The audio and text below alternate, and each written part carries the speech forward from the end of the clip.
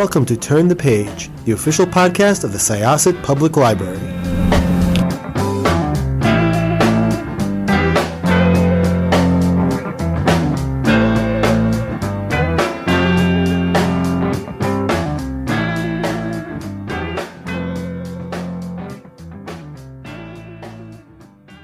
Hello, everyone, and welcome back to Turn the Page. I'm your host today, Jen, and I am here with the author of a horror novel that I am, as I was just saying before we started, I am 5 pages from the end of, and I am kind of dying, but there's no better reason to pause reading than to talk to the author himself. So let's get right into it. Could I ask you to introduce yourself and your book, please? Hello, my name is Neil Sharpson, and the book that is killing you is Knock Knock Open Wide. I am really loving this book. It hits so many of my particular fondnesses. I love Irish folklore. I love stories that deal with intergenerational trauma, and I love dual timelines. And all these things are done so well. But before we get into the book itself too much, I was wondering if you could tell me a little bit about your journey to the book, when you got into writing, and sort of the inception point of this book, perhaps. Oh God, okay. So when I got into writing, it's like since I can remember, I've always been just kind of like coming up with stories like since I was very, very small. So I suppose how the this you're gonna regret asking this now because it's so complicated. I studied Irish folklore in college, and which shows up a lot in the book. So if you've read it, well, a lot of this is going to start sounding very familiar because the book is at least partially autobiographical. But while I was studying Irish folklore, I came across this story called Machan Deal and a Hoggart, which means the devil's son is priest, which is an incredibly dark um, fairy tale about a scholar who discovers a corpse on the road, and he has to pick up the corpse and carry it to various houses, and the corpse. I won't spoil the story, but it's a very, very messed up story, and I was like, oh my God, this is I need to do something with this. So I ended up turning that into a stage monologue called A Corpse on the Road, Mm. which wasn't very good. And part of the reason was because I didn't really have an ending for it. It was kind of like the ending in the original story was just kind of like it goes off and it's quite. You couldn't really do it, I couldn't really do it justice just like a one person monologue. So I kind of put that to one side. This is basically my writing process is just digging up stuff I wrote like 10, 15 years ago and then finally finding something to do with it. So while that was happening, oh no, actually, like long before that happened, then a few years passed, and a friend of mine and we decided to submit a short film to RTE. That's the kind of like the national broadcaster here, and I decided to write a horror short about that's based on there was a TV show on in Ireland like 20, 30 years ago called Bosco, and I thought it would be kind of like a cool idea if you kind of like, what if Bosco was haunted? What if Bosco was about this cute little puppet who lives in a box? And I said, okay, what if Bosco was actually the Slender Man? Uh, so it kind of like I wrote this short, and we kind of like we submitted it, didn't, and that was called Knock Knock Open Wide, which is actually is taken from it was a rhyme that they used in Bosco. So it's kind of like it kind of any Irish person who hears the title of this book is like, oh, it's about Bosco. They just kind of like, it's um so I kind of but that ended up getting going nowhere. So I had the kind of like this one these two entirely different, so they were conceived entirely separately. And I was thinking, well, hang on, the first one didn't go anywhere because I didn't have an ending for it, and this short can't really go anywhere without me expanding on it. And then I said, because I'm just so lazy, so I ended up basically these two entirely separate things kind of ended up fusing together. So Knock Knock Open Wide became so A Corpse on the Road kind of became the attain sequences of Knock Knock Open Wide. And so eventually I had this kind of like, and so I had the character, the first became the mother of the main character, the second, and it kind of like I was able to expand it into the kind of into this multi-generational story. So there, I told you it was complicated, but there you go. Yeah, and that's fascinating to me, because something that I thought a lot about while I've been reading this is, sort of the strange similarities between folklore and children's media, and maybe how we remember it and the kind of position maybe that it occupies in our brains. Because as I was thinking of it, they both kind of operate by like dream logic, and our memories of them or our associations with them tend to be like very emotionally charged maybe and Yeah. very personal. And I'm wondering if that was something that you were kind of thinking about, the way that these stories sort of like occupy space in our lives. Um, I wouldn't say that exactly. What it was really kind of, um, I don't know, there's a slightly unsettling quality to a lot of children's media, particularly from the kind of like from the 80s. Yeah. Um, just it was kind of like it was an era of time where everything had to be very, very, very nice and like absolutely zero conflict. And I mean, this was true. Like this was in Irish media, in British children's media, in American children's media. There was kind of like, and that is kind of like that's something that's quite easy to kind of like to tip over into kind of like into the sinister. Mm. And so it's just I think it was just kind of because I studied this stuff and because I kind of like it was so kind of like getting so immersed in kind of like in changeling lore and fairy lore, that the two kind of it was just those were kind of like were two things that were very kind of like formative of me. It was just like Irish media and Irish folklore, and so it kind of like that's how they kind of like started to just kind of like to run into each other. Mm. I was wondering if you could talk a little bit about perhaps the dual timelines and the two kind of levels of story that we encounter here. It's a great vehicle for when you are telling stories about intergenerational trauma because you can sort of see how various, things get processed in between generations and how it affects family relationships and how people move around the world. So could you talk, yeah, a little bit about the two timelines and perhaps like I'm always curious about how people structure dual timelines and if they write them separately and then interweave them, or if it's written organically, switching back and forth. So, so first of all, so the dual timelines kind of came about as by necessity because there were two there was two different pieces of work that kind of like ended up becoming one. So it kind of like that came out of necessity. I think it also so this is my first horror novel, Hmm. and I was kind of like learning a lot of there was a lot of kind of like on the job learning, and one of the thing so the structure of the book as it is now is quite different. There was a lot of shuffling around and a lot of the kind of like the order was in fact the like some of the some pretty drastic changes came out like in the final drafts, I'll tell you about when we're not at risk of spoilers, but um the I think part of it because it just kind of like came about because it's a very dual timelines are very effective for horror.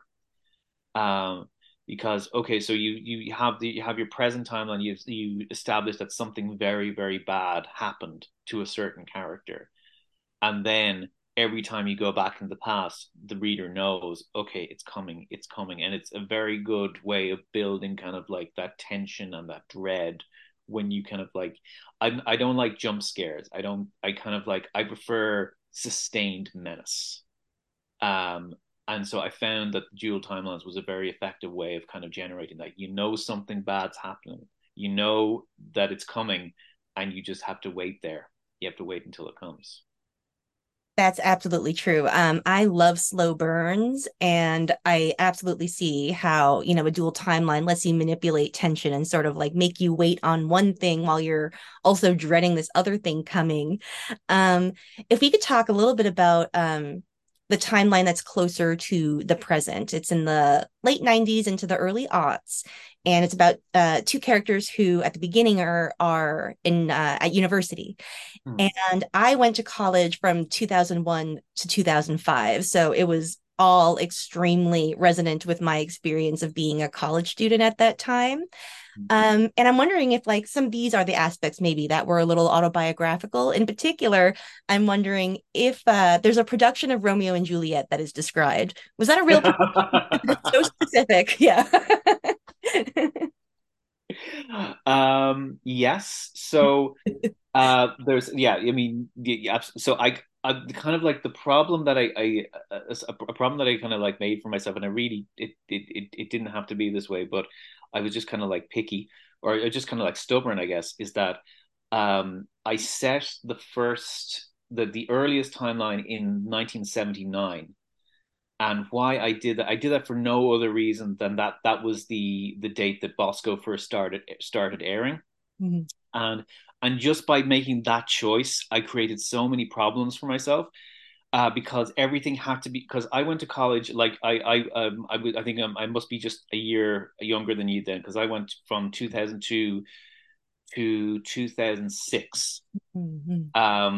And but by choosing that 70s style, I was just putting Betty and Ashling's time in college just a few years before my own, which meant I had to do so much more research just to make sure I wasn't, even though it was just like a few years, but I had to make sure, okay, was this place still called that? Was this college society still called that? Was it still here? With, all this kind of stuff. So I made far more work for myself than I really should have. But yeah, a lot of the kind of like the theater productions that you hear about, they were those were the dram stock productions that were on those years. The people directing them were the people directing them. It wasn't exactly the same. So in the book, the production of Romeo and Juliet, they have all the Montagues played by men and all the Capulets played by women, and we didn't do that. I was cast in the production of Romeo and Juliet that was on in Dramstock. I was cast in Tybalt. I was cast as Tybalt, and I couldn't do it because I got appendicitis. Oh, no. I was and I was it was just like you I was in my hospital bed just like calling the director and says, they please don't recast it. I can do it. I can do the jumping around and the sword fighting. And oh God, no, it hurts. It hurts. It hurts. So that was one of my big regrets, was that I never actually got to be in that production of Romeo and Juliet. So what now in a way I kind of like I got to do it myself. So that's kind of like That's true. I love recuperative storytelling like that, restoring time. It really captures the spirit too of being a theater kid and you know, caring so much about Oh yeah. productions. Um and oh my gosh, and just all the interpersonal drama because you have a lot of very people who feel things very intensely. Yes. First of all, like they're young, first of all, and they're theater kids. Yes. So it's Jesus. Looking back, I mean, I loved it so much, but I was miserable all the time. It's just like it's the weirdest thing. It's a wonder no one was murdered. It really is. It really, really was. And I remember in particular, in high school too, like at parties, like I would, you leave the room to use the restroom for 2 minutes and you come back and everybody has arranged the chairs into a circle and they're all talking about their feelings. And it's like, oh gosh, like what transpired while I was gone? Like, just so many feelings, so many feelings. I didn't get invited to parties in high school, so I can't speak to that. But I'll take your word for it. Only theater kid parties, none of the actually cool kid parties, but we did what we could. Um, could you talk a little bit about how you use folklore here? Because now that I know that you studied it, you have a really probably deep knowledge of it. And I'm wondering, like, when you are as deep as it can be. Oh, Um, please don't quiz me. Please don't quiz me. oh no, not at all. I'm wondering, like, when you're using folklore and Hmm. applying it to a fictional story, how do you sort of like where do you start the fiction, like where do you keep the core of the folklore and where do you like do you shift things a little bit for the purposes of your modern storytelling or like what Yeah. is the relationship to the source material, I guess? Well, so this is what I have to like I actually have a disclaimer at the back of the book basically saying if you're interested in Irish folklore, here's a list of books to read. On that list of books is not the one you've just read, because no, I mean I cheat a lot. I was creating my own story, and where the existing stories and where the existing lore didn't didn't fit that, I created from whole cloth, and like this is what all storytellers do. You don't There is no canon with these. There's kind of like we every time you tell the story, it gets remade, and it's all they're constantly being remade for the modern day, and to reflect the anxieties and of the current time. That's how folklore works. It's not these aren't scripture. They're not biblical texts. They can change. They do change. They will change again. Um, but yeah, I invented a lot. I did invent a lot. The whole thing about the rings, the Morgan rings, complete invention. The the whole like the role of the puka is you kind of, I mean, yeah, there's some depictions of him as a goat. There is kind of like some connection to kind of like to changelings, but it's very kind of like loosey goosey. Um, so yeah, so I basically I would say rather these I'm drawing on the stories rather than just kind of like retelling them, if Mm-hmm. that makes sense. Like obviously, like as I said, like Mock and Down and the Hoggart is a big influence on the story, but the story goes in a very, very different direction than that original story. So yeah, it's just kind of like I draw on it, but I don't. It's not a retelling. It is very much. It's kind of like a lot of it is kind of like my own invention. I mean, in a way, I think that sort of is like a more authentic relationship to folklore, because as you say, it is this like living, breathing thing. And it's a lot more local, I think, than we tend to give it credit for, much more localized because in a way, like when people were writing down these stories, like maybe in the 19th or early 20th century, like that that did like ossify them in a way that never was really intended for those stories. Like they Yeah, were meant to live and change like over the years. And so yeah, in a way, this kind of honors like what folklore is in a way. yeah. It's no, that's the kind of like that's the great kind of like tension with folklore because this is so weird. I was actually just writing something about this today, but part of the reason why Ireland has the largest and most complete kind of like body of still extant Celtic mythology is because it was written down.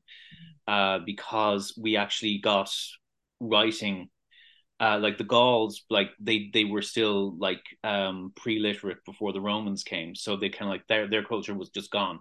Like we know nothing about virtually anything we know about Gaulish mythology and religion. It just comes to us in snippets from the Romans, and they're kind of like, oh yeah, this god was kind of like I mean, he was basically Apollo, that's all we get. Whereas with the Irish stuff, because the monks actually came and actually wrote it down, we still have all this.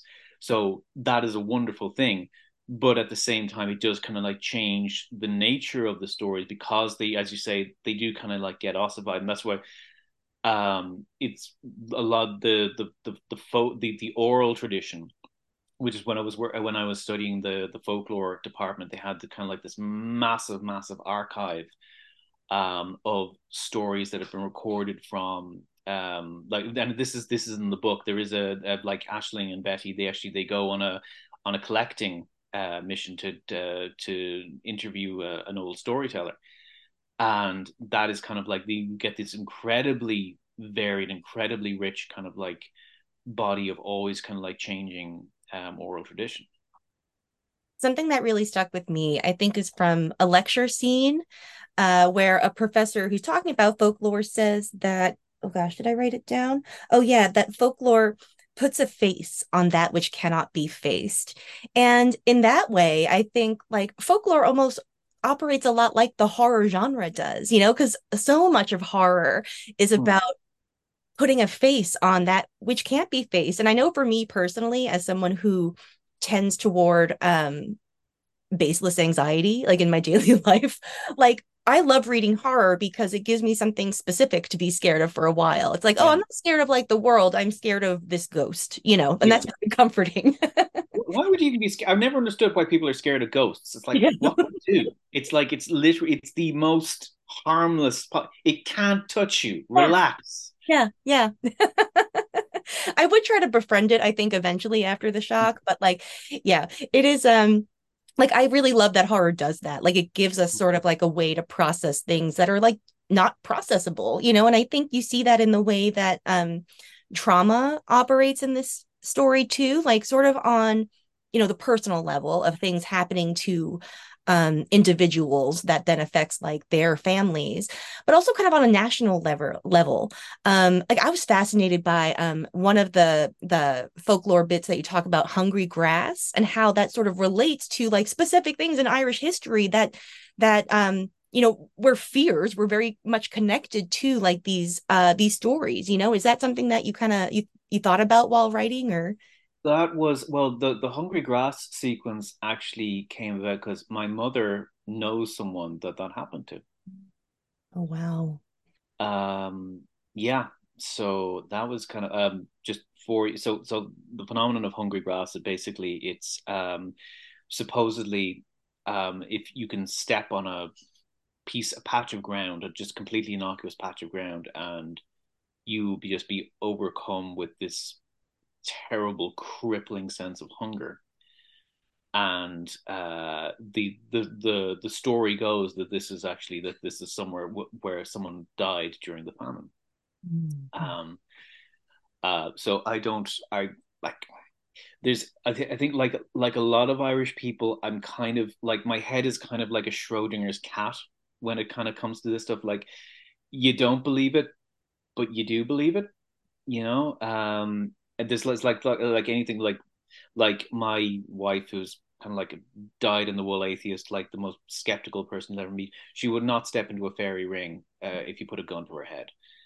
Um, so it's like it's a weird kind of mindset, but that's just kind of how we're wired here. You just that there are things you don't do. Mm-hmm. Um, but yeah, but that was kind of like that was the it like just because I thought it was a very kind of like effective kind of way of bringing, but also it's just kind of like I've had that story in my head since I was a child. Like my mother like vividly described this thing happening to her friend and how I always remember she had a packet of what we call crisps, but like potato chips. You just happen to have a packet of potato chips in her pocket, and that's what saved her, which is that was able to kind of like to sustain her until she was able to just crawl out of that place and just kind of like that's what you get. An Irish childhood is like just kind of like just hearing these kind of like stories, but yeah, so that's kind of like it. The book was very much just kind of like just taking all of that kind of like stuff that I grew up with and my own kind of like life and my own kind of experience and just kind of like just putting it into one novel. Mm. Um, yeah, so that's sorry. I have a tendency to ramble. I'm sorry. Just cut me off when I start getting too. I love it. It's the best thing that you can do for an interviewer is just keep talking. It's great. So, Fair but enough. Fair enough. I do find that really fascinating. That there are things that appeal to us as true on an intellectual level, and then there are things I think that appeal to us on an emotional level as true. That's absolutely at work with I think folklore and I think maybe like the way that we generally relate to things that we encountered as children when we remember them as adults. Yeah. Yeah. Absolutely. Well, thank you so much for joining us. Are you working on anything else at the moment? What else are you Um, doing? I'm working on a few different projects. So I've got a few kind of like children's books in the works. The first one is tentatively due to come out in spring of 2025. I'm working on a project that for a publisher I don't think I can talk about, and I'm working on a high fantasy novel. Ooh. Um, and I think that's everything that I can talk about. But yeah, I've got a few things in the pipeline. That's great. Well, maybe you can come back someday and talk about those projects because this was I a would be delighted. Thank you so much. no problem. Yeah, this is a lovely conversation, and I'm very excited to see what you do next. So thank you so much for joining us. And thank you so much for reading the book. Well, you're welcome. Listeners, please check out Knock Knock Open Wide. By the time that you hear this episode, it will be out in the world. So please check it out at your favorite independent bookstore or library, wherever you like to go get your books. Thank you so much for joining us. It is now time to close this chapter. It's time to close this chapter of Turn the Page. Join us for the next episode.